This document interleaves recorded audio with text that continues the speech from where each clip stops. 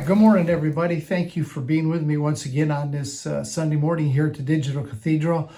Let me just give a special shout out and welcome to all of you that may be here for the first time. We hope that you enjoy the experience at the Digital Cathedral, you find community, and most importantly, that the teaching enriches you and meets our goal of bringing you to the measure of the stature of the fullness of Christ. Okay, have you got your seatbelts fastened this morning? Because we're going to get into some things that I think may stretch you, shake your world, upend maybe some of your theology, but it's all going to be good. If any of you have gone to the Preacher Factory, seminary, Bible college, Bible school, and you went there to become a preacher, teacher, pastor, then for sure you took a course in homiletics. Homiletics, for those of you that might not be familiar with that term, homiletics is simply a course where they teach you how to put a message or a teaching together. And in that course, they teach you that there's always two important things that every teaching should have. It should have a premise, which is the foundation from which you are going to explain the teaching or disclose the revelation, from which, I guess if you were to say it in natural terms, the premise is the basis for the argument. And then there is a thesis, which should be in one sentence, explaining what the teaching is trying to accomplish or what the teaching is about. So my premise this morning, I'm going to give you my premise, I'm going to give you my thesis, and then we're going to get right into this. My premise this morning is this, that the greatest sin, and those of you that have been with me at the Digital Cathedral know that the word sin is the Greek word harmatia. It means simply to miss the mark. It's actually an archery term. When an archer shoots a bow and arrow and the arrow misses the bullseye, it's called a sin. And we've kind of picked up on that. So sin is when we miss the mark. I think the greatest sin, the greatest missing of the mark today is to think less of ourselves than what God thinks of us.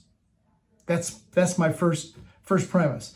I got 4 premises this morning. My foundation from which I want to lay out the course of this teaching. Second of all, the conclusion of grace. My second premise is this. The conclusion of grace is the revelation of our absolute full inclusion in Christ. My third premise is that the full union that we have with deity is our identity now today. Let me say that again. The full union that we have with deity. You have a union with the Father, with the Son, with the Holy Spirit. They have invited you into that circle of fellowship. That is our identity. And number 4, my fourth premise this morning is that you are a son, a daughter by design. You are not an old sinner under construction. Right? So those 4 strong premises this morning, that's going to be the foundation of the revelation that I want to lay out for you.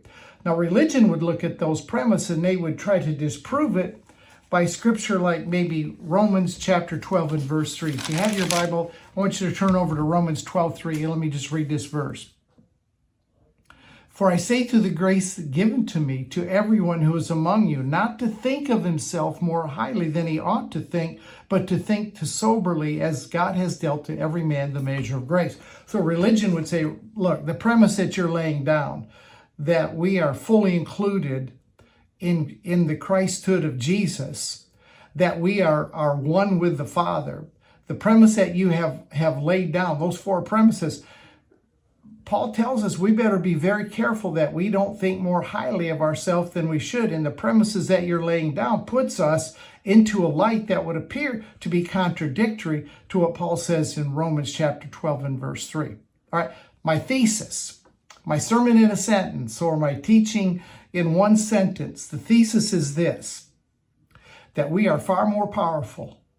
We're far more creative as manifesting sons than we were ever allowed or ever taught to think about ourselves up to this point in time.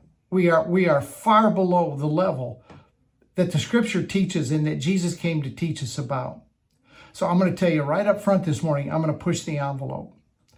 I'm going to push the envelope, and some of you may never watch the Digital Cathedral again when I'm done this morning, because what I've done this morning is this. I want you to come to a place where you fully understand who you are and what you possess. So when I'm done this morning, you may trash everything that I say. You may disfellowship me. You may write the authorities of the universe and demand my ordination certificate. But this morning, if I were to give a title to the teaching this morning, I would call it this: all gas, no brakes. All gas, no brakes. If there's going to be any brakes applied to this teaching today, you're going to be the one to put the brakes on it, because I'm not going to. All right, so we read in this third verse of Romans chapter 12, verse 3, he says, I say through the grace that is given to me to everyone that is among you, not to think of himself more highly than he ought to think, but to think soberly. Let me read that verse out of the Mirror Translation. Francois does a great job with this verse.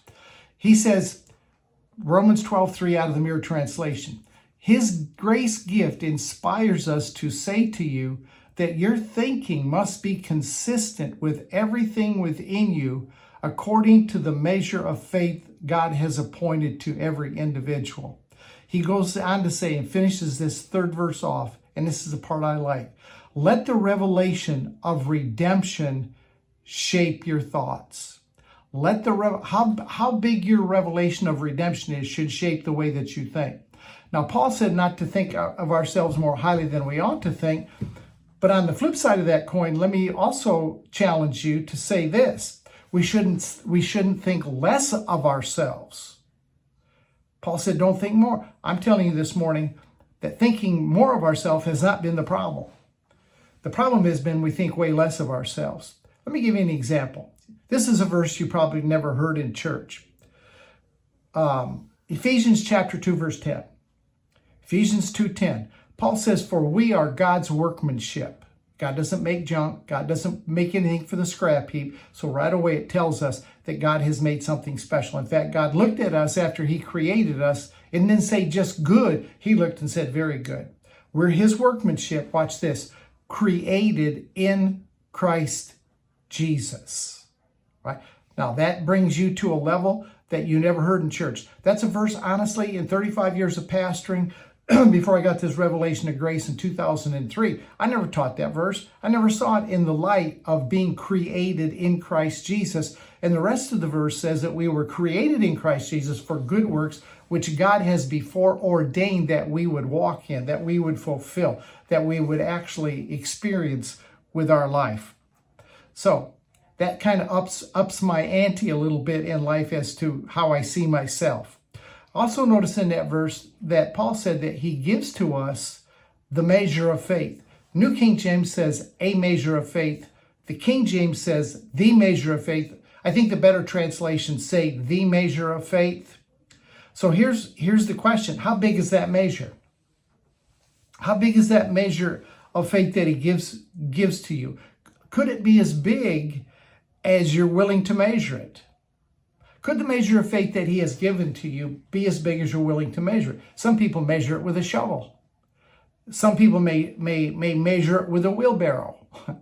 Some people really are out there. They may take a steam shovel and say, this is how much faith I have, like a steam shovel. But my question to you is this. Could the measure of faith that he has given to you when he created you in Christ Jesus, created you in that position, never out of that position, always in that position. Could the measure of faith that he has given to you be the same as the God who gave it to you? Could you have this morning the measure of the Father's faith? Is it too much to think that the Father has given to us the same measure of faith that he has? All right, Mark chapter 11, verse 22. I'm probably going to read quite a bit of scripture this morning, which is seems like it's my pattern, isn't it? So I keep you tuning. I usually read out of the New King James. I study out of a lot of different Bibles, but I generally read out of the New King James. I think it probably does as good a job as most any version in conveying truth. They all have something to bring to the table, but they also all have some places that they're not all that accurate. But look what it says here. Could it be possible that we have the same measure of faith that God has? Mark chapter 11, verse 22 says, Jesus answered and said to them, have faith in God. Now, the Young's literal translation, the Young's literal translation says like this. It says, have the God kind of faith. That's the faith that we're to have. We're to have the God kind of faith. So the faith that spoke the universe into existence is the same faith, I maintain, that has been deposited into our hearts. The faith that has been given to you, the measure of faith that has been given to you, is the same measure that spoke the universe into existence, that has been placed in your heart. Does that at all intimate to you that you should be a creator of proportion that maybe we haven't exercised yet? There's a huge global shift going on right now all over the world. I'm amazed at how fast it's going. And it's like this tsunami that just keeps growing in power and strength. It's a shift in perception. It's a shift in consciousness. It's an internal expansion that is taking place. There are multitudes across the globe that are awakening out of a religious fog, that are awakening out of a religious stupor, that are beginning to look at all of these unchallenged illusions of religious lies that have been deeply ground into the human psyche. And they're all ground in of limitations, of telling us you're just a human, you're just a person. You can never excel to the things that Jesus said about you. Now, even the limitations and the boxes of the last few years that we have been put into have got to go. The boxes of traditional Christianity, of the evangelical church, they're being exploded all over. There's no question about that. But I want to draw your attention to something. There are boxes that we have drawn in the last few years that we need to also jump outside of. Mark chapter 2, verse 22 says that new wine goes into new wineskins. And that when new wine is poured out, old wineskins can't handle it. It busts and it breaks. So the new wine is flowing today. The new wine is flowing at a speed, at a rapidity that I have never seen in my entire life. But here's what I see what's happening. And this is what I want to bring to you this morning at this point in this teaching at the Digital Cathedral. Here's something that's going on. I want to warn you about it. People are being stretched. They're being filled like a new wineskin with new wine. They're getting revelation. They're getting truth. The Spirit is pouring into us.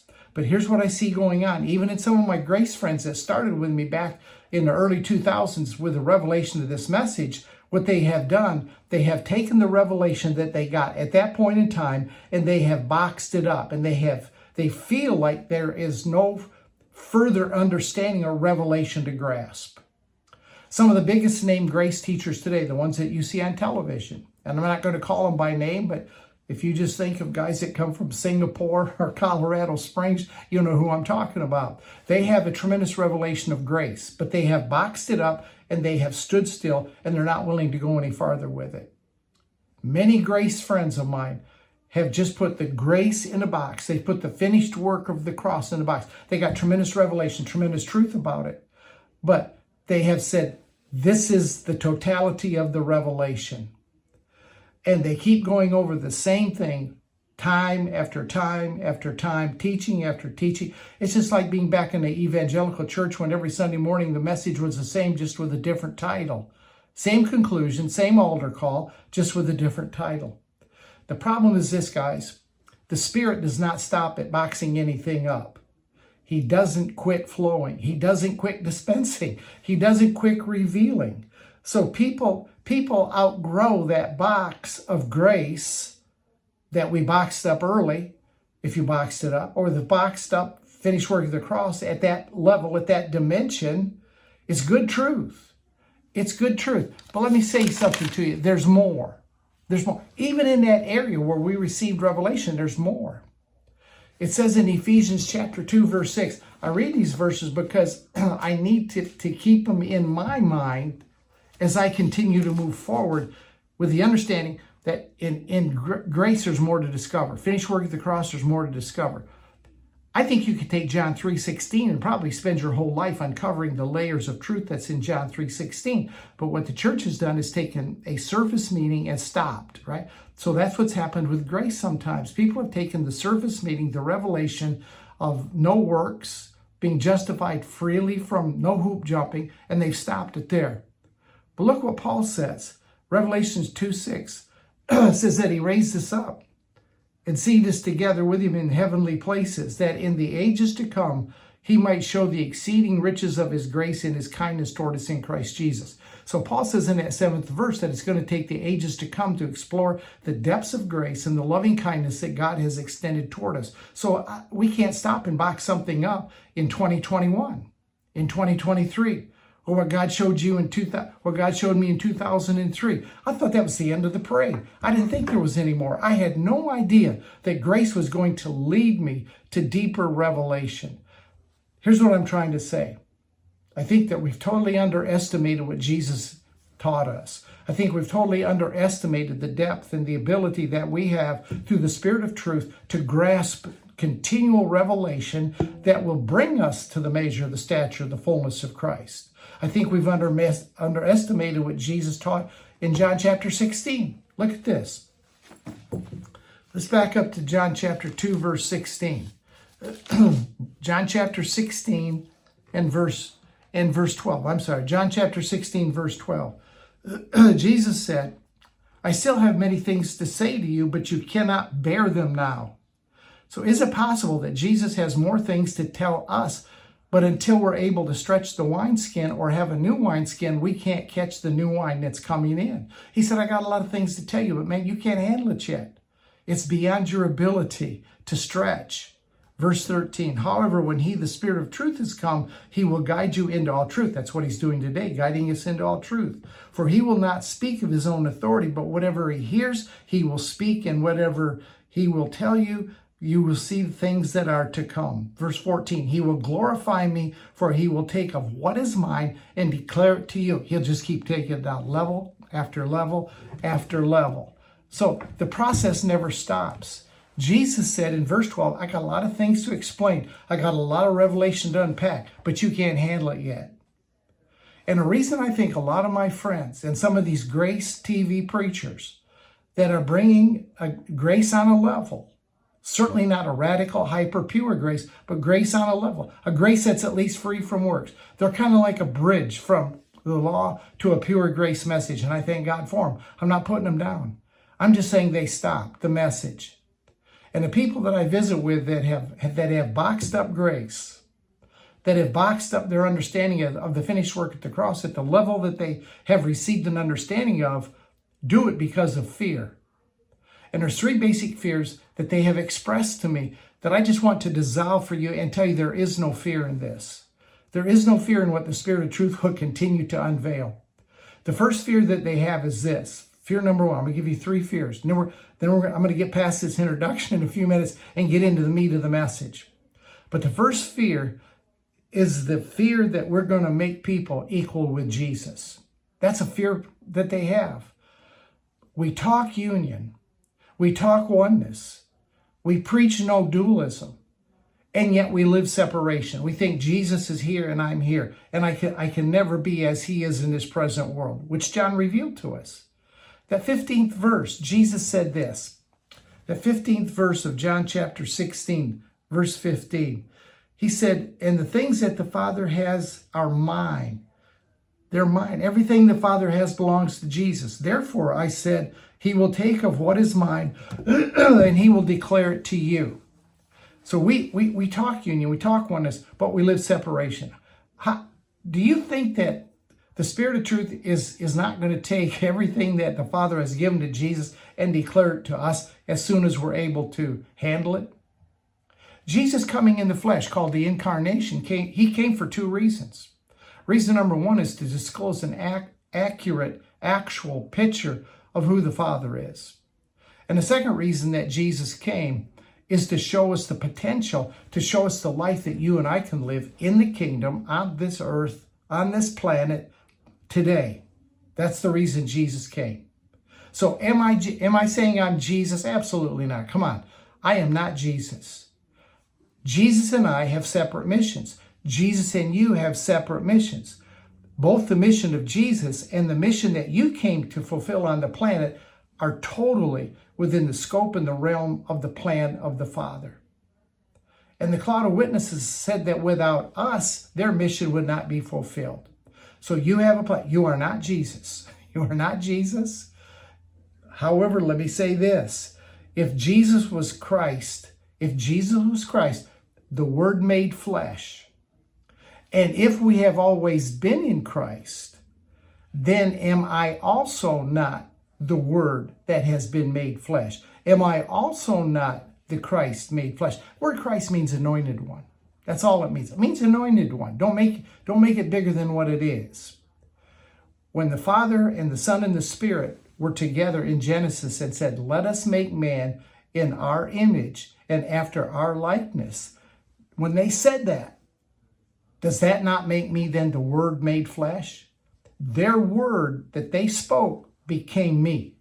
My word became flesh. I'm getting into some things here. I'm just uncovering some different fears that have gone on from people that have boxed up the message and I think have stopped way too short. Colossians chapter 1. Colossians chapter 1. I told you this is all gas, no brakes this morning. Colossians chapter 1, let me pick it up with verse 25. Paul said, I became a minister according to the stewardship from God, which was given to me for you to fulfill the word of God. So Paul says, I'm on a mission. He says, here's the mission, verse 26. There was a mystery that has been hidden from ages and generations, but is now being revealed to the saints. So there's some truth that was there the whole time. See, truth has always been there. Truth has always been there. But now we're beginning to understand some truth that was a mystery, Paul said, and here's what it is. God willed to make known what are the riches of the glory of his mystery among the Gentiles, which is Christ in you Gentiles, the hope of glory. So listen, we need to adjust our thinking. We need to stop being fearful that people are going to become too much like the pattern son. That's the whole idea of the pattern, is that the firstborn among many brethren would be the pattern of which we would all fit. We would all become like the pattern. So the first fear that they give me is this. We're just afraid that people are going to think they're Jesus. No, nobody's going to say they're Jesus, but we need to understand the pattern and how we fit the pattern. Fear number 2 is this, that we're going to include people in the family, in our circle, that are not like us, that we're going to become too inclusive, that somehow we're going to become too liberal in our approach. It used to be that the charismatics excluded the Baptists because the Baptists didn't speak in tongues.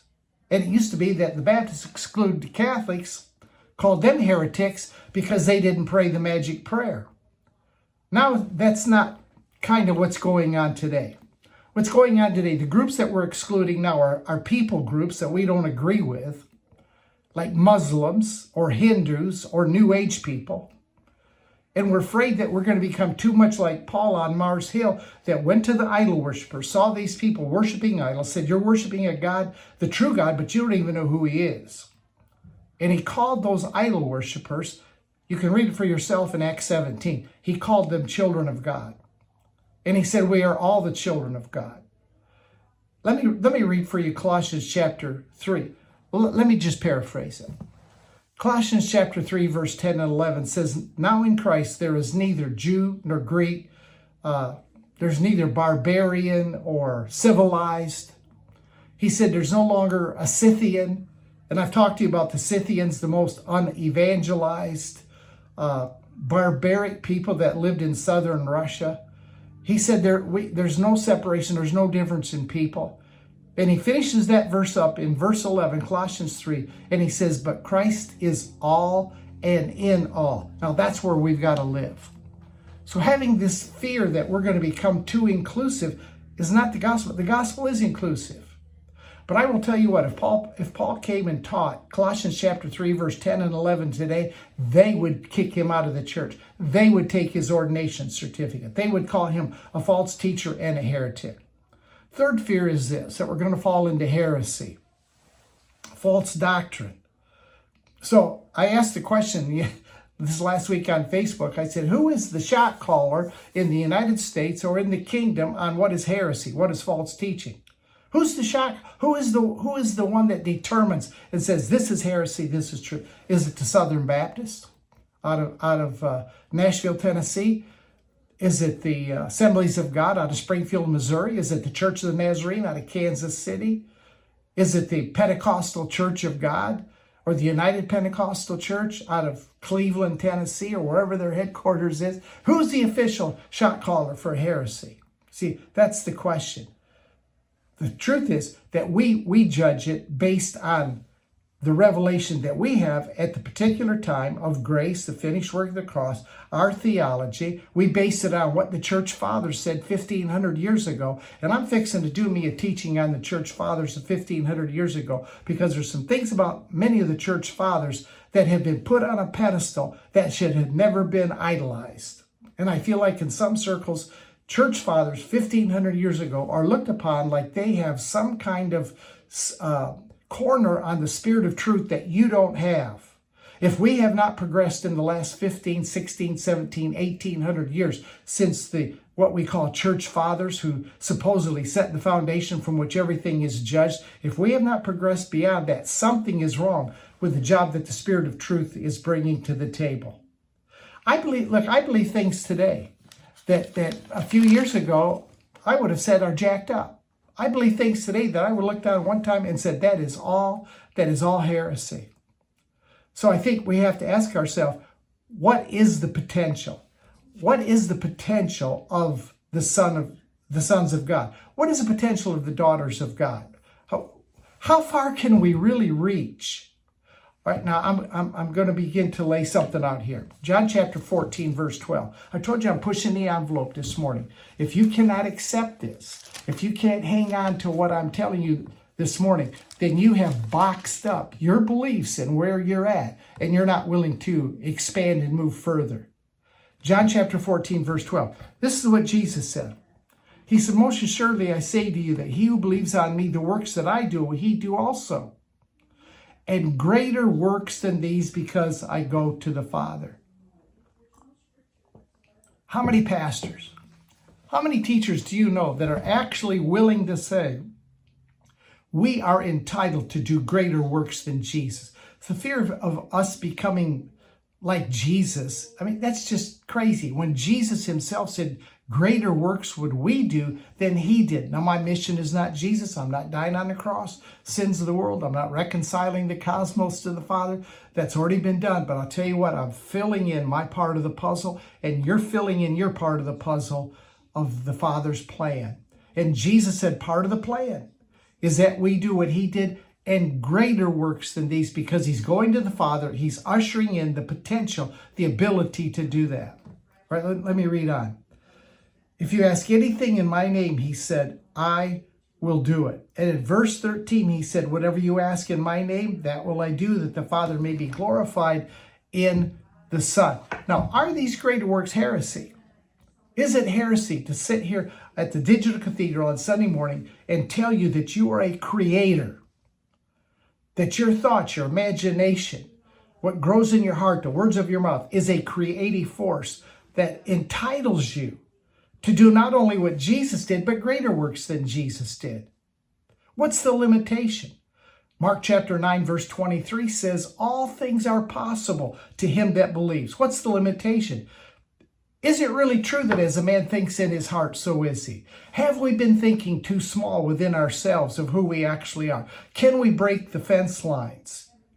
Can we refuse to box up at any particular time the revelation that we have received? Is there a continued revelation to be poured out, even outside the book? Is there revelation to be poured outside the book? The book says that if everything was recorded that Jesus said, the books of the world couldn't contain it. So evidently, Jesus said a lot, taught a lot, that's not recorded in the book. Now, what we've been sold is a bill of goods that says you're just human. You're just a person. You'll never be anything but a human encumbered with flesh limitations. All right, now that's my introduction. Now, I'm going to get down to the meat of the message. Now, here's where I want you to let all of this settle in. Some of this you've probably heard before. You say, I've heard that. Well, based on what I've told you so far, based on what I've told you. My thesis, remember my thesis, we've way undersold ourselves. We've way undershot the potential that we have. And I think Jesus affirms that. When Jesus said, greater works than I do, will you do also? I think he affirms that we have not yet risen to where we can rise. So let me just give you 6 things this morning real quick. I've got about 15 minutes. I took 30 minutes of my introduction. Now I'm going to give you the meat of the message in about 15 minutes. I'll give you 6 things that really define who you are right now with present truth. And every one of these you're going to be able to take down level after level after level. It's like an onion. You can just keep unpeeling it, unpeeling and unpeeling it. I want to give you 3 things kind of from the Father's side of the coin as to how he sees you, what he has said about you. And then I'm going to give you 3 from the other side of the coin that kind of embeds within you your Christedness, if I can make that a word, your Christedness. So let me just hit 3 things. This is how the Father sees you. And I've said, I think my hypothesis this morning, first point, was I think that the greatest sin that we have committed is to see ourselves way less than how the Father sees us. And I'm laying that case out for you this morning. I want you to see yourself for everything that you are to be. Paul said, don't think of yourself more highly, but he turned right around. And by saying that is intimating you shouldn't think less of yourself. Are you seeing yourself this morning as the workmanship of God that was created in Christ Jesus for good works? Well, what does that entail? All right, let me give you 3 from the side of the Father. First thing is this. First thing you need to know. First thing that is going to untap continual revelation is the understanding, number 1, that you and the Father are one. There is no separation, never been separation. It's a lie to say there is. Baxter Kruger says the central verse of the scriptures of the gospel is John 14:20, where Jesus said, in that day you'll know that I'm in the Father and you're in me and I'm in you. In other words, the Father, the Son, and you are all encased into one. He created you in his image. He created you in his likeness. Father, Son, Holy Spirit. Then he puts the cherry on top of the sundae in Genesis chapter 2 and verse 7 and takes of the very life of God himself and breathes it into your nostrils. The only life that God has is eternal life. He has no beginning, no end. He took that eternal life and breathed it into your nostrils. Now, this may upset your theology, but I have to shoot you straight. There was never a time, based on Genesis 2:7, that you were without eternal life.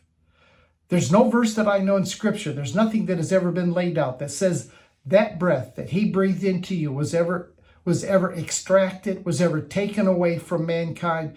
What breath would we? Every breath that we take is a testimony that you are, by identity, divinity. I don't know how else to tell you.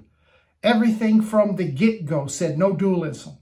Everything from the get-go said that there was no separation. That, you know what I mean by dualism? That God is here and you're here and there's a separation, there's a split in there.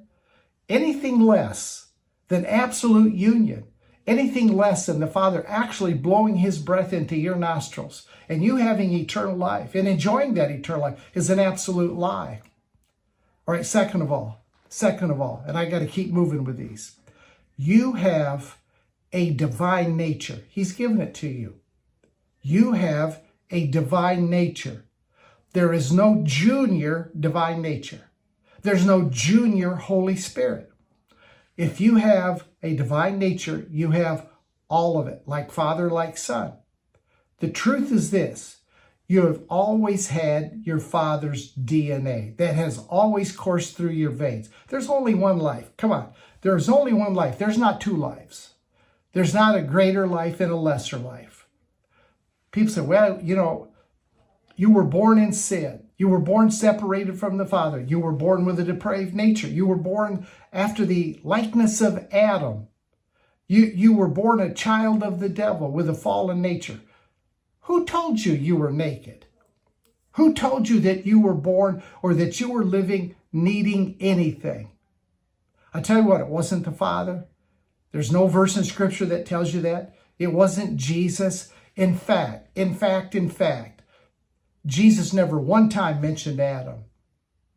You would think something that the church has conjured up to be so important as an Adamic nature, falling into sin, being totally depraved at birth. You bring that little baby home, that 7 pound, 6 ounce baby, you look at it and say, you depraved, sick human being. You'd think if that were the case, that Jesus would have done a teaching. He would have at least done a parable about the lost condition of mankind, but he never did. There's not one mention of Adam. Where did we get that from? Where did that idea well up within us? I'll tell you exactly where it came from. That's what they fed you down at the church house. Because they wanted to create a problem that never existed so that they then could provide a solution that you didn't need. That's what the whole evangelical church is based on, creating a problem, then providing a solution. And that solution then is supposed to bridge the gap between the problem and where you're at. The problem never existed. And if there's no problem, there's no solution that's needed. You know those verses I read from 1 Peter all the time?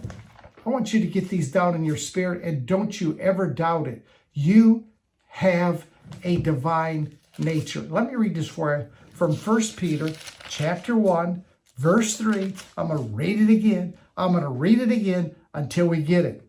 Chapter 3. Blessed be the God and Father of our Lord Jesus Christ, who according to his abundant mercy has begotten us again to a living hope. Right? Now, keep that in mind. He's already begotten you, birthed you again to a living hope. Now pop it over to 2 Peter chapter 1 and verse 3. 2 Peter chapter 1 verse 3. As his divine power, you've already born again, got the divine hope. His divine power has given to you that have been begotten again through the resurrection.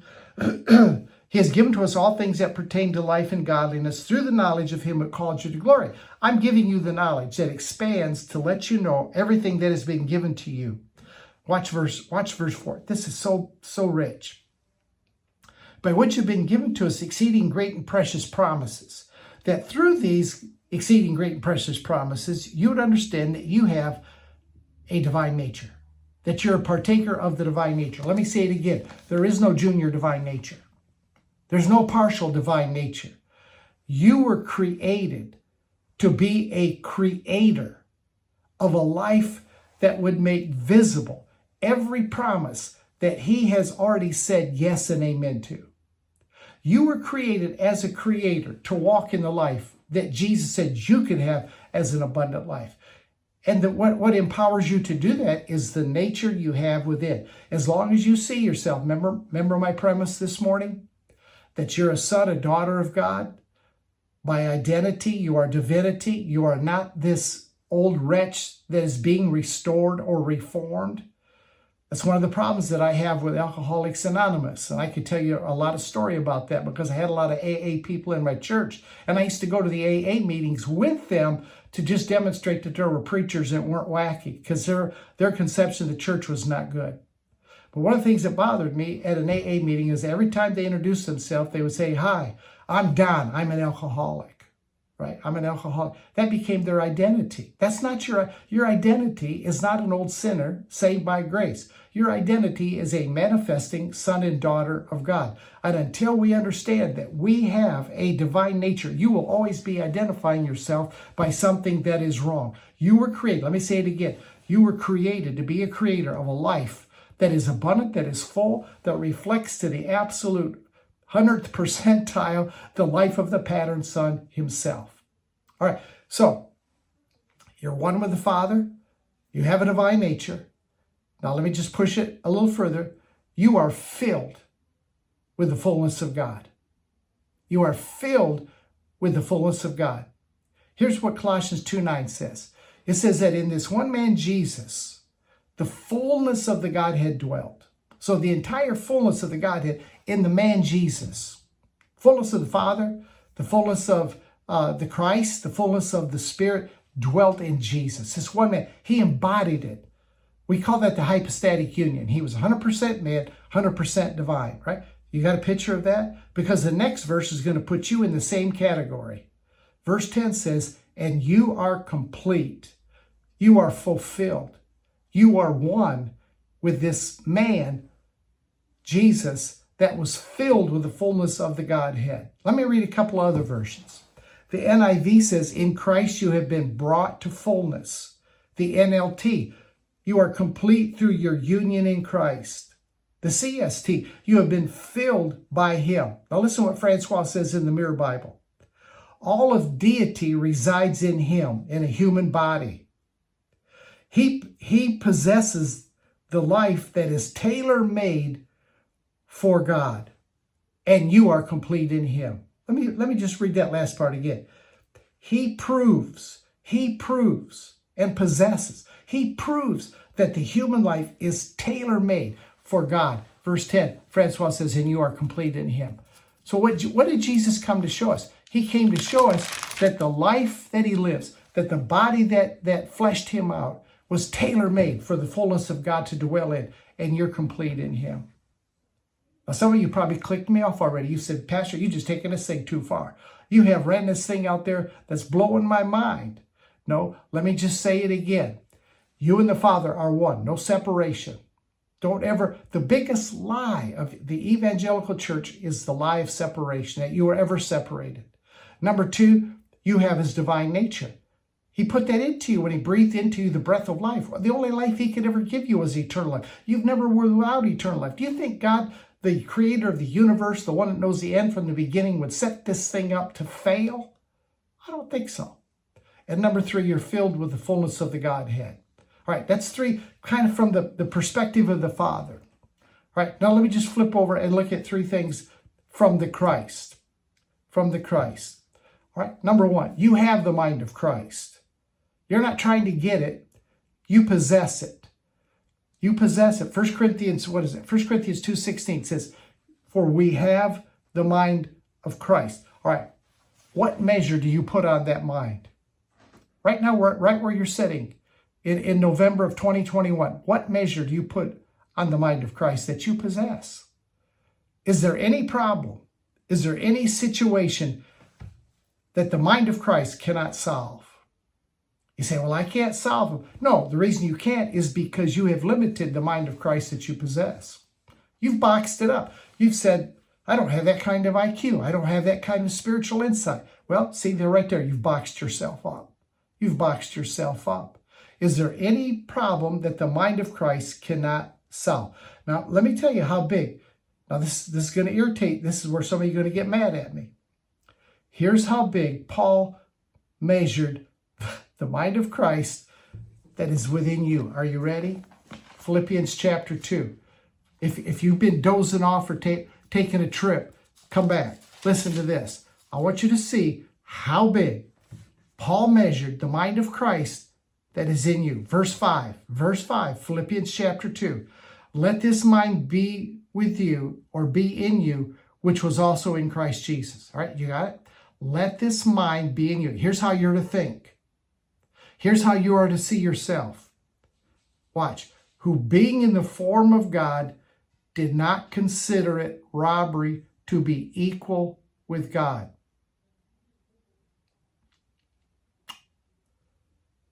Who did not consider it robbery to be equal with God. Let this mind be in you, which was also in Christ, who did not consider it robbery to be equal with God. We're to bring that outward form in complete harmony with what's true inwardly. All right? The mind of Christ resides within you. Now, it needs to start functioning externally. What measure do you put on the mind of Christ? He just told, this is your proper mindset. You know what the word equal means there? Who did not consider robbery to be equal. It's the word isas. It means equivalent or identical. Equivalent or identical. Now, look, Mina, I got to tell you something. I'm not reducing the Father this morning. I'm not bringing God down. I'm not bringing the Father down. What I'm talking to you about this morning is sonship potential. I'm trying to get you to see you like Father sees you. Spirit of Truth inspired Paul to say, let this mind be in you, which was in Christ, who did not think it robbery to be equal with God. Now, that mind manifests in verses 7 and 8. Right? Now, when you start thinking this way, it's going to change your life. He made himself no reputation, taking upon himself the form of a bondservant and coming in the likeness of men. So you are to appear in the likeness of men. You are to come as a servant. This is how the mind manifests. And then in verse 8, he goes on and says, and being found in the appearance as a man, he humbled himself, became obedient to the point of death. Now that's what the mind will empower you to do. Now, I'm just emphasizing verses 5 and 6. Let this mind be in you, which was in Christ, who did not think it robbery to be equal with God. Then it's going to manifest. All right. So number one, from the Christ side, you have the mind of Christ. What measure do you put on that? Number two, he's bringing us to the measure of the stature of the fullness of Christ. I'm running short on time this morning, so let me just kind of verbatim tell you what Ephesians chapter 4, verse 11, 12, and 13 says. It says that Christ gave gifts to men, and the gifts that he gave to men were the apostle, prophet, evangelist, pastor, teacher. Charismatic circles, they call that the fivefold ministry. The fivefold ministry has a specific function. It's to bring us to the unity of the faith. It's to bring maturity into the body of Christ. And the last part of that 13th verse says that they should do this. Here's their mission: to bring us, and you can read it out of your own Bible. I don't care what translation you want to read it. To bring us to the measure of the stature of the fullness of Christ. That's their job. I'm going to submit to you that fivefold ministry has failed. 1,500 years, 1,800 years, we have not been brought to the measure of the stature of the fullness of Christ. Do you know why? Because a leader cannot take you someplace that he has not gone himself. And leadership has not thought. The apostle, prophet, evangelist, pastor, and teacher have not thought that was even possible. It's not even been talkable. I never heard anybody lay the vision out of coming to the measure of the stature of the fullness of Christ. Do you know why? Do you know why this is not taught? Well, first of all, I just told you, because leaders are not living it. I'm telling you, that's where we're going. That's where we're headed. And I'm not going to stop for anything less than that. See, leaders are afraid of the things that we talk about here at the Digital Cathedral. I'm not afraid to talk about it.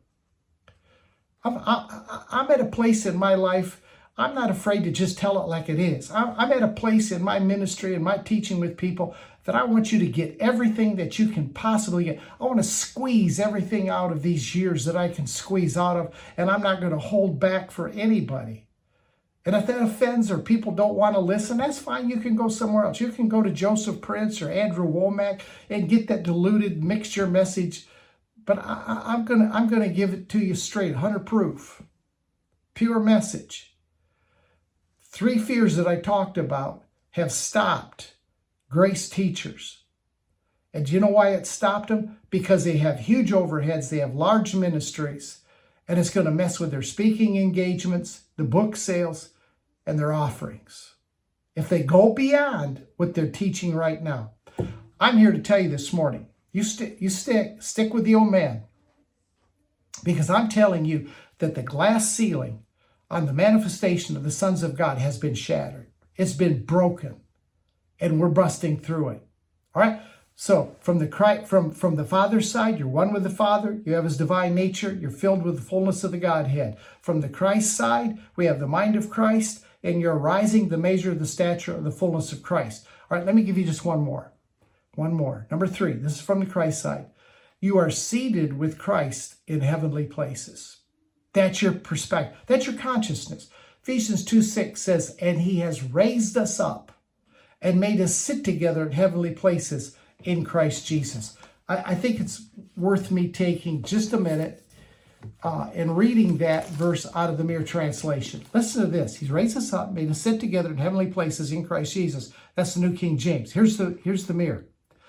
His grace gift inspires me to say to you that your thinking must be consistent with everything within you according to the measure of faith that God has appointed to every child. Now, we read that earlier, right? That's where we're at. Now, let me read Ephesians 2:6 out of the Mere. We are co-included in his resurrection.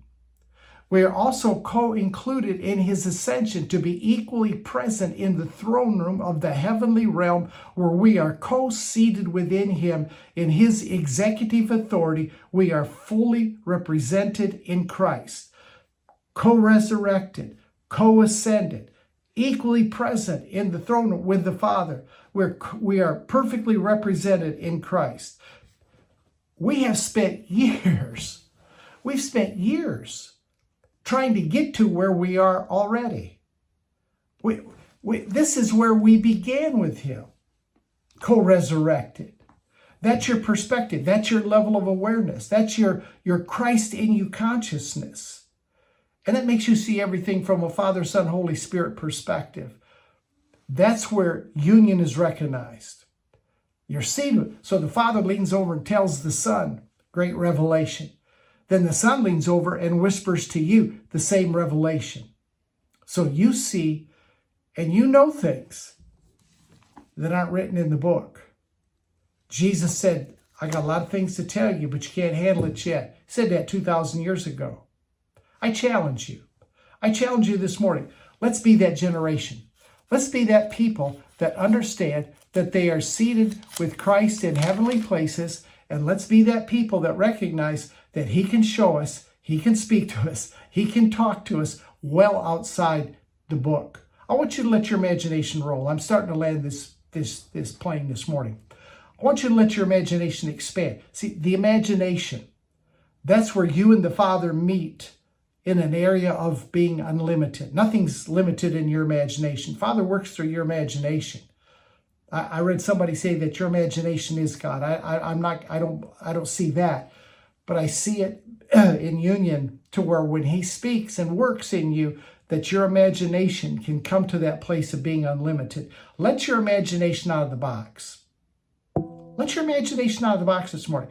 Can you see at this point in our development here at the Digital Cathedral, can you at least see you living and moving as a son/daughter who is fully one with the Father, that has a divine nature, that is filled with the fullness of the Godhead in your body? Can you see yourself functioning out of the mind of Christ? Can you see yourself right this morning rising to the measure of the stature of the fullness of Christ to a fuller extent than you've ever had before? Can your imagination open up and perceive yourself being seated in the heavenly places with Christ Jesus?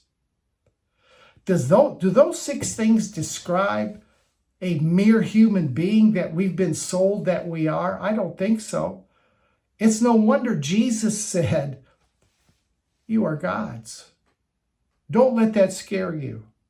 That's been so downplayed and put fear into people. Oh, people are making themselves God. No, I'm telling you what the Father says about you. I'm telling you what the Christ says about you. Don't let it scare you.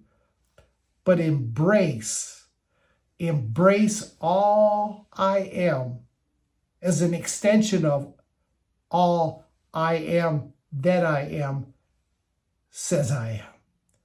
You were created to be so much more. Let's don't undersell. Let's don't underestimate. Let's begin to let our imagination fill our heart with the seed that we are fully one with the Father, that we have a divine nature, that we're filled with the fullness of the Godhead, that I function out of the mind of Christ, that I'm rising to the measure of the stature of the fullness of Christ, and that I'm seated with him in heavenly places. Meditate on these things. Let these things grow until you know that you know that you know that you truly are as he is in this present world. God bless you. Thank you for being with me. Thank you for being tolerant. I ran a little bit over time this morning. I try to hold it to about 48, 49 minutes. I'm about 53, almost 54 minutes. I think this was well worth it. This is life-changing stuff. You need to introduce people to the Digital Cathedral, and you need to subscribe so that every time I come on, you're notified. Subscribe and hit the like. Hit the like. Please hit the like. The more likes and the more comments you put on the YouTube page, the more the logarithms expose this ministry and this truth to people around the world. So let's be good evangelists. Let's be evangels, bearers of good news, so that the world can see who they really are, just like you're seeing it for yourself. All right, see you Wednesday night at the Secret Place and back next Sunday morning at the Digital Cathedral. Have a good week and God bless.